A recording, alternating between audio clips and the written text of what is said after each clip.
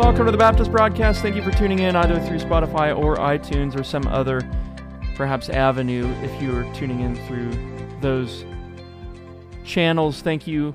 If you're watching on YouTube, thank you also, but don't forget to click the subscribe button if you have not done so already, and the bell for continued notifications so that you get notifications whenever I post new content. Guys, don't forget to check out the joshsummer.substack.com newsletter. There's a free subscription and a paid subscription. I'm about to get back on the ball on that thing here soon. Been away for a while, so haven't been able to contribute on there. Today's episode is going to be all about philosophy and theology and the relationship between those two things, because as you have probably noticed, philosophy as a term, as a consideration, has somewhat fallen on hard times, partly, I believe, because people aren't privy to the historical and I would say biblical understanding of the relationship between theology and philosophy. And there are a couple of ways we could consider philosophy. We could consider the term philosophy as it applies to those different teachings throughout the world and throughout world history wherein we find lots of errors, right? These are specific, what we would call schools of philosophy. You know, we're looking at what Aristotle taught, or what Plato taught, or what Zeno taught, and so on and so forth. You know, we could look at the Eastern mystics and the philosophies that they taught. And of course, when you survey all of those different systems, philosophical systems, you're going to find all sorts of errors, and oftentimes that's the way the word philosophy is applied. It's applied in terms of the philosophies of the world, the philosophies that have arisen from the speculation, kind of the naked speculation of sinful humanity. There's another way, and I would say it's the more accurate and qualified way in which we should consider the word philosophy, and that is just as an objective knowledge of things, whether they be human or divine. And so, of course, when you put it that way, philosophy really encapsulates everything. It's a very, very broad term, and there it assumes also a true knowledge, a true philosophy, or a true consideration and a true contemplation of all of the things included in it, human or divine. And so, that's really the way I think in this discussion, concerning philosophy, natural theology, and all of that, and how all of that relates to a Christian theology. One of the things that's happening is there's a great deal of equivocation on that word philosophy, and most of the time the word is being used by its critics to indicate kind of the subjective, various teachings that have arisen throughout the world and throughout world history, in which, of course, we find all sorts of errors, as is expected in a sinful world like ours. But we could mean philosophy another way, right? It's the way that Francis Turretin understood the term philosophy. He says the question is necessary not only for the understanding the true nature of... Actually, I'm lost. I did not start reading in the right place. The right place would be the page number that I jotted down here. Sorry about that, guys. He says philosophy is used either properly and in the abstract for the knowledge of things human and divine, okay, as far as they can be known by the light of nature, he says, or improperly and in the concrete for a collection of various opinions at variance with each other. And that's the teachings throughout the world and throughout world history that I was referring to. So we'll take as our point of departure that first sense of the term philosophy. Philosophy is used in the abstract for the knowledge of things human and divine. And that assumes an objective understanding of what philosophy is, if we use it and understand it in that particular sense. Okay, so that's kind of how we're gonna proceed from here on out. But I just wanted to start with that. It seems to me that there's a great deal of confusion in the conversation that I think we could iron out by pointing to the fact that the term philosophy has been used in different ways. There's equivocation going on, not only in our present day conversation, but it's been used equivocally throughout philosophical history.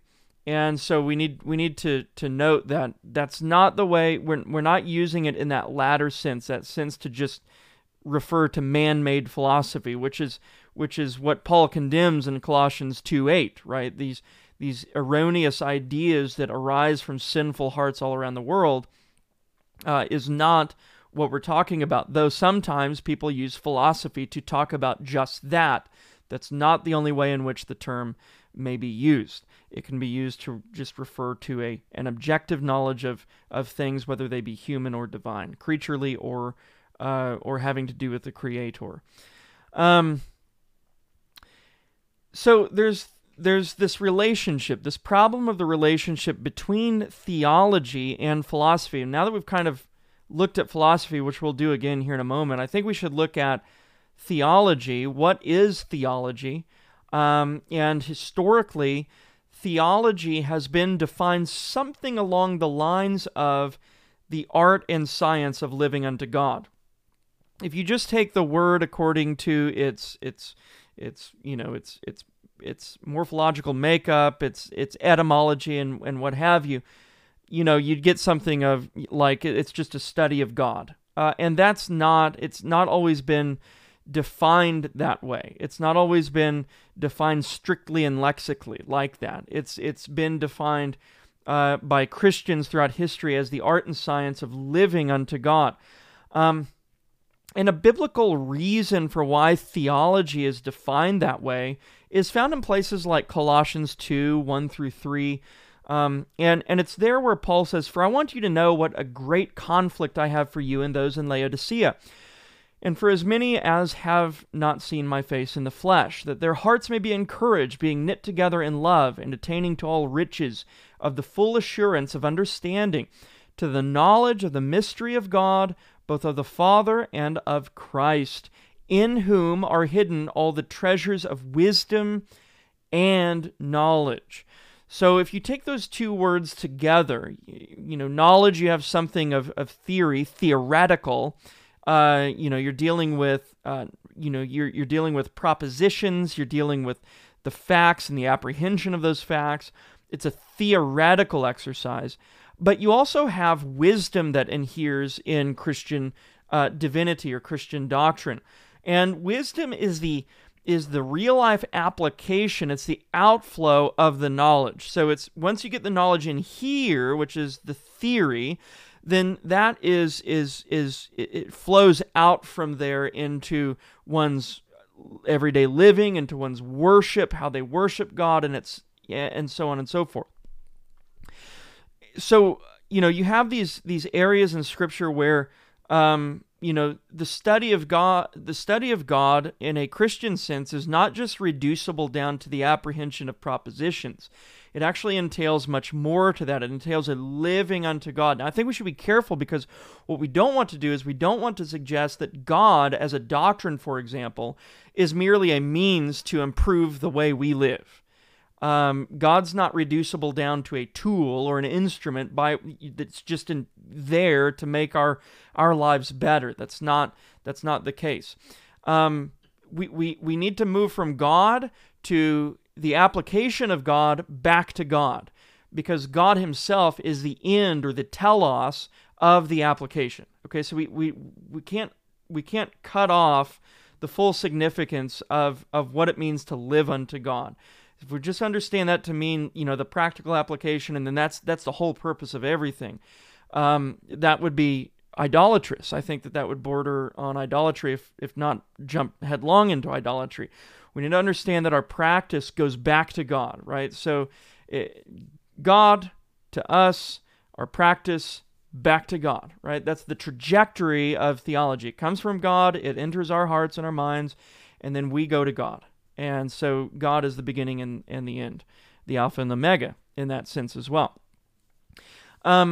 Nevertheless, divinity theology entails both an art and a science, a theory and a practice, a knowledge and a wisdom. This is how Francis Turretin understood theology to be of a mixed nature, both theoretical and practical. Peter Van Maastricht understood it the same way. William Ames defines divinity as the doctrine of living unto God. And he says also that intelligence, science, sapience, which is a wisdom in Latin, art or prudence also belong to divinity. Okay, so there's this twofold kind of interplay within the definition of theology, that it's not just a theory but also a practice. All right. Now we move to philosophy. What's philosophy? We've heard the common definition that philosophy is just the love of wisdom.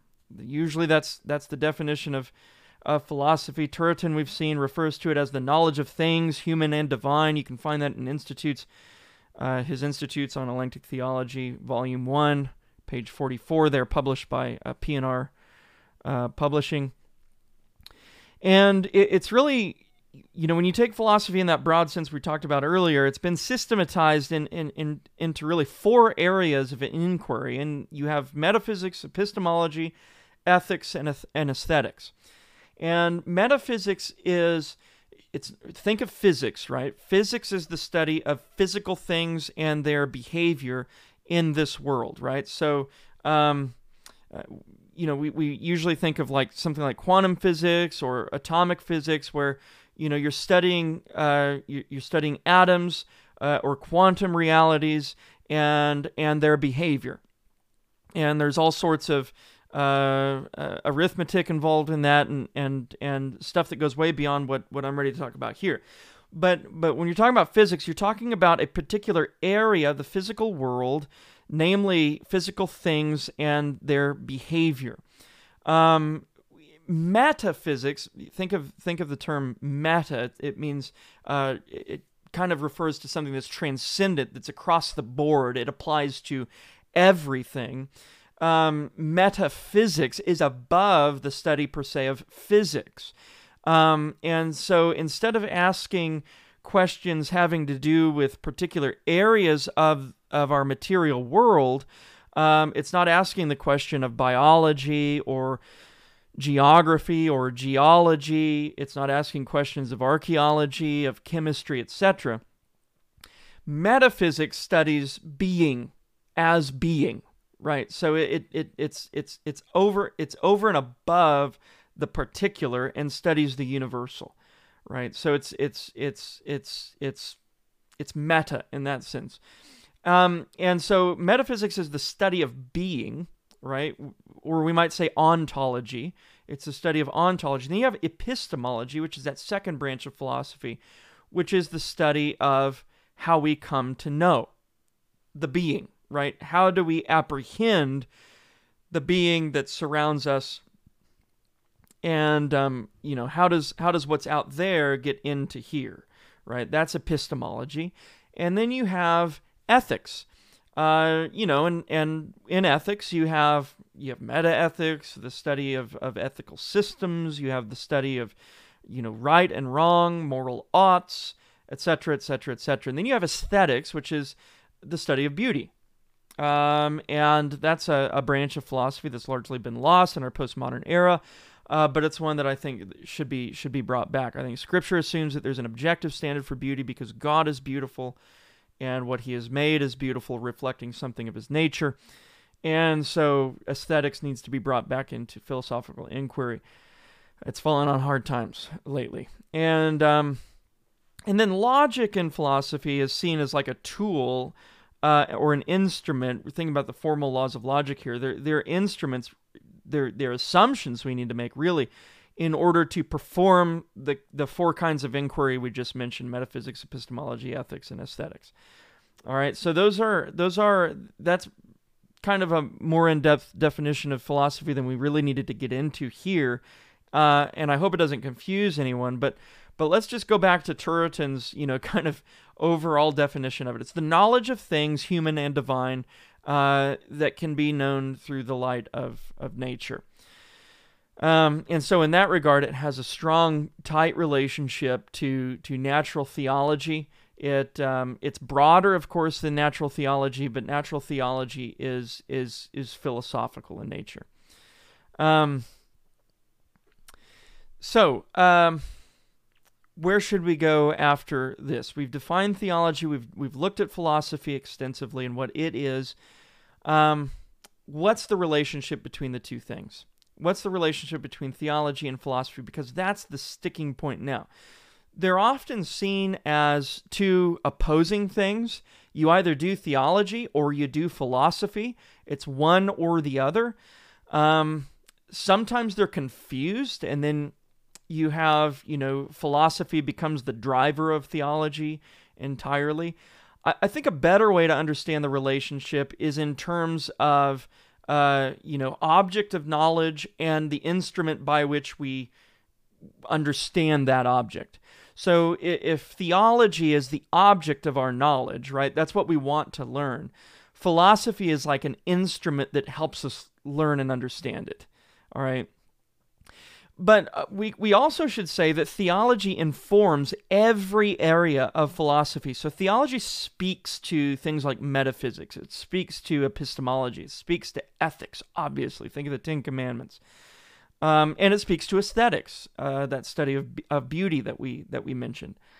So theology informs every area of philosophy. This is why it's not good to make a hard and fast separation and opposition between theology and philosophy, because theology does a lot of philosophical things, right? It informs a lot of areas of philosophy. It speaks philosophically. But whereas philosophy entails requisite principles such as grammar and logic, right? You have examinations of both of those things in philosophy, and you have conversation concerning both of those things in philosophy. The philosophy of language, for example, that's not taught in Scripture. Philosophy then could be considered as something that precedes theology in terms of the order of our knowing. So in terms of the order in which we come to knowledge, the order of our epistemological inquiry, the process by which we understand and learn things, philosophy comes first, because you have to assume certain things in order to come to something like the Scriptures. You have to assume grammar, the meaning of language, the laws of logic, etc., etc., etc. And those are all philosophical things. It doesn't mean that philosophy is the ground or the foundation of theology. It just means that in terms of the order of our thought, philosophy stands as an instrument by which we understand things like the Scriptures, right? And theology in general. Philosophy helps us to understand. And by the same token, while philosophy can be used as a tool or as a handmaid, that's been the old, the parlance used concerning philosophy, that philosophy should be a handmaid. It should never become the mistress. Don't go cheating on theology with your mistress philosophy, right?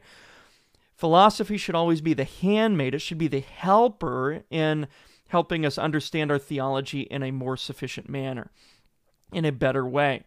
And because it takes that kind of subordinate position, that it's not the mistress, it's not something that you're kind of having an affair with over here, cheating on theology, it's actually subjected and submitted to theology, then that means our philosophy is able to be corrected upon by theology. And I don't mean that like the laws of logic can be corrected upon by theology. You have to assume the laws of logic in order to do theology. The second you start to try and examine the laws of logic with your theology, you're using the laws of logic to do so, right? So that would be kind of a self-refuting exercise.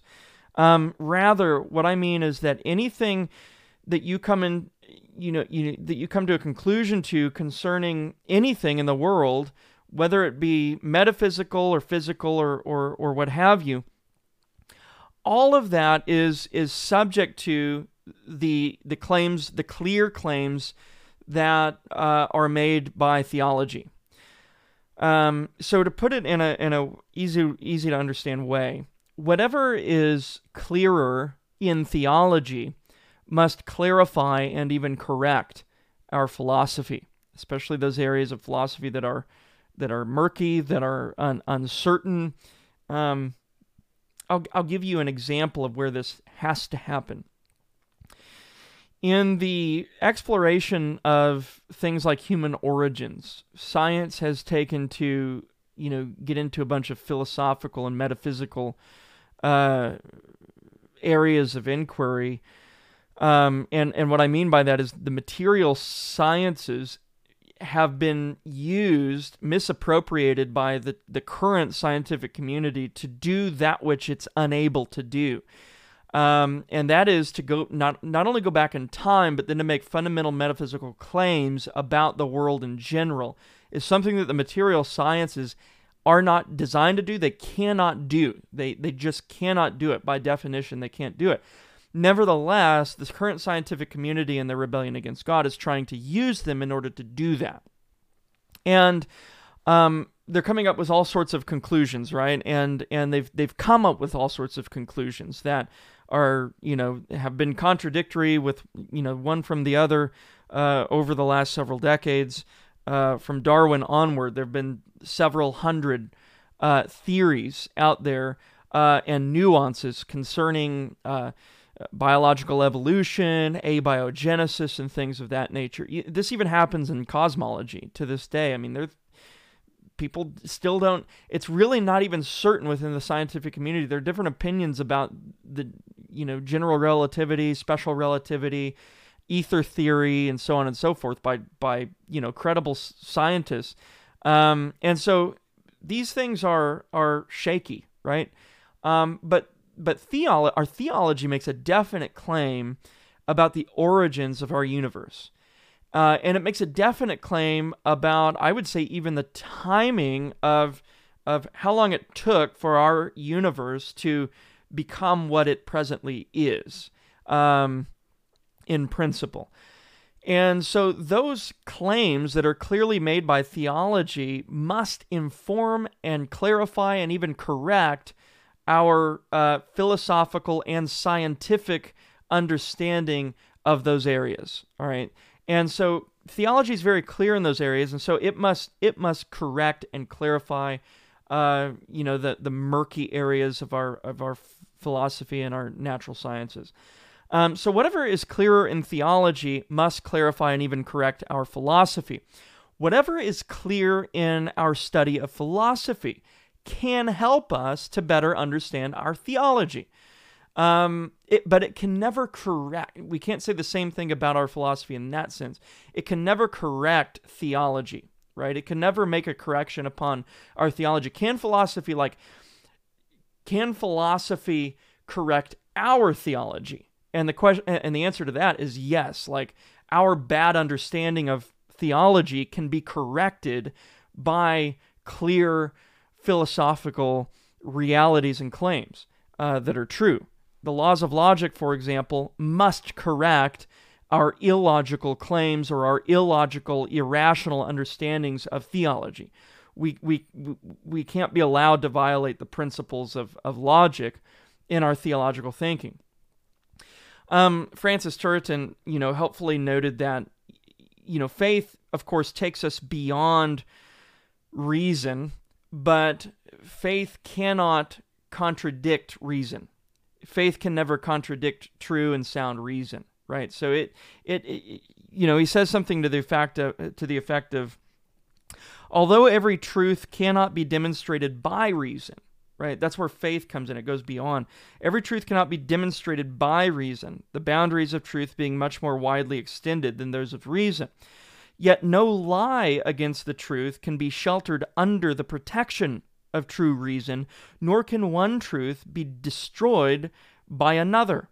So contradiction, the possibility of contradiction is impossible. It's non-existent, right? You can't make contradictions. And so I think that's a helpful way of understanding the relationship between, theology and philosophy. Philosophy is a tool for better understanding our theology, And once we know theology, theology can actually correct, it can come back and correct, and it must come back and correct our false philosophical understandings. And then something that Turretin does, he actually lists 4 ways in which philosophy can be used by the Christian. And so these are 4 helpful ways, and we'll end the program by listing these out. Number 1, he says philosophy is a means of convincing the Gentiles and preparing them for the Christian faith. Clement of Alexandria once said, philosophy prepares the way for the most royal doctrine. And so just because something comes first in order doesn't make it superior. You always have, you can think of this in the royal terms that Clement is thinking of it in. You think of, when a king is announced by his servants come first, right? You come into contact with his servants first. That doesn't mean his servants are over and above the king.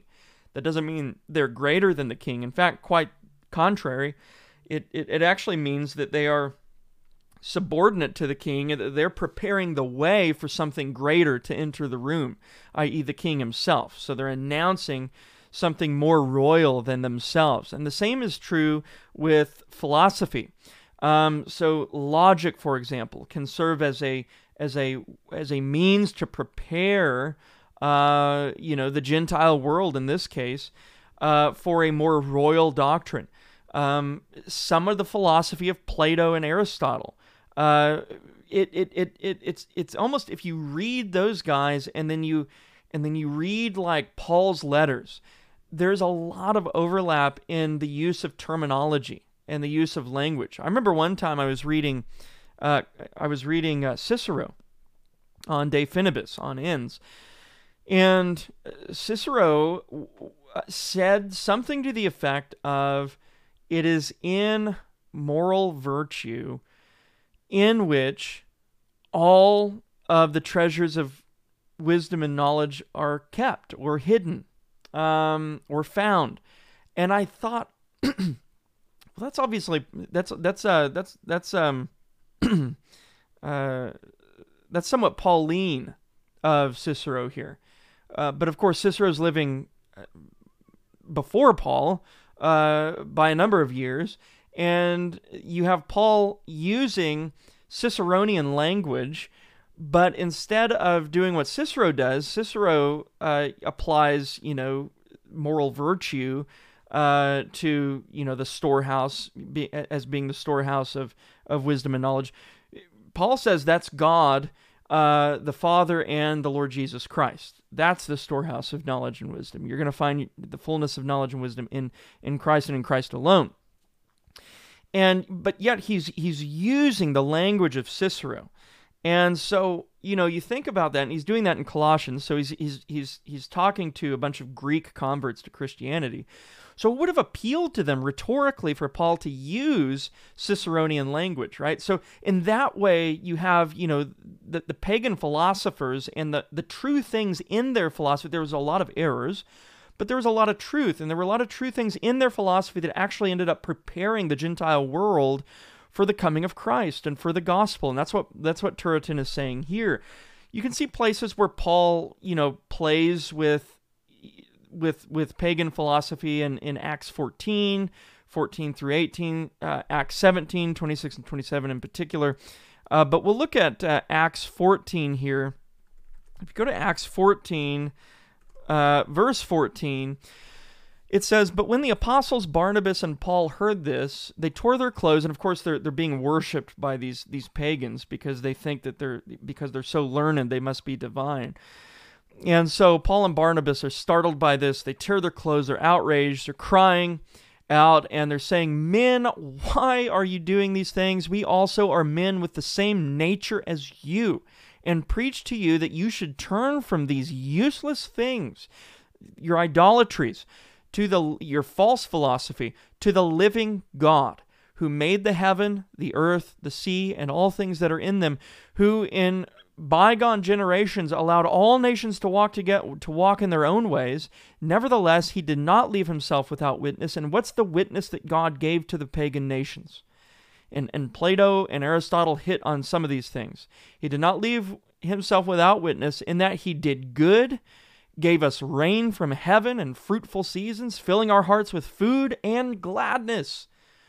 So Paul is saying the pagan people, even before Christ came, and even before the scriptures came to this pagan people, experienced true gladness. They saw true goodness from God who is in heaven. And of course, they're condemned by these things because they suppress these things in unrighteousness. They take them for granted, and they push their true significance out of their hearts, and they form them into idols and all of this. Nevertheless, Paul is saying here that there was a true witness. There was a true philosophy to be known, true goodness, true gladness. All of those things are philosophical, and so these are things that God, these are witnesses that God left in the world, and Turretin contends they actually prepared the way for a more royal doctrine, siding there with Clement of Alexandria. The second way philosophy is useful or helpful, it's a testimony of things known by nature. It's a testimony of things that we can know by or through nature. It confirms by reasons that which may be known through creation. So the proofs for God's existence, they're philosophical. You're using logical syllogism, argumentation, etc., and you're doing good things. You're doing something that's good and right and true, and you're coming to true conclusions from nature. And Turretin says that's a valid use of philosophy. That's a way in which we can use philosophy. Number 3, it's an instrument. Philosophy is an instrument of perceiving things clearly and rightly distinguishing between them, judging concerning that which is true or false, consequent and inconsequent, according to the rules of good necessary consequence impressed upon our rational nature by God after it has been illuminated by the light of the divine word. All right, so this is a way in which Christians can use philosophy, right? It's a way of philosophy helps us to make distinctions. You can't make distinctions without philosophy. You cannot distinguish between one nature and another nature, for example, without assuming some kind of philosophical reality behind those natures, and without assuming some sort of philosophy of being, i.e., realism, moderate realism, extreme realism, etc. And you might not know it in those terms, but you assume one of those philosophies of being when you talk about real things in the universe and you distinguish between one thing and another. And then the fourth way that philosophy can be fruitfully used is that the mind can be prepared, the individual mind he's talking about here, the mind can be prepared and furnished by philosophy for the reception of a higher science. And this is kind of what we often, punt over to the field of apologetics today. Turretin is saying that this is actually, apologetics is a legitimate sphere in which we might employ philosophy fruitfully. Clement of Alexandria says again, he says, let philosophy submit to theology as Hagar to Sarah and suffer itself to be admonished and corrected. But if it will not be obedient, cast out the handmaid. So it should never, ever determine, correct theology in and of itself. Though it can correct our understanding of theology, it can help us understand theology better.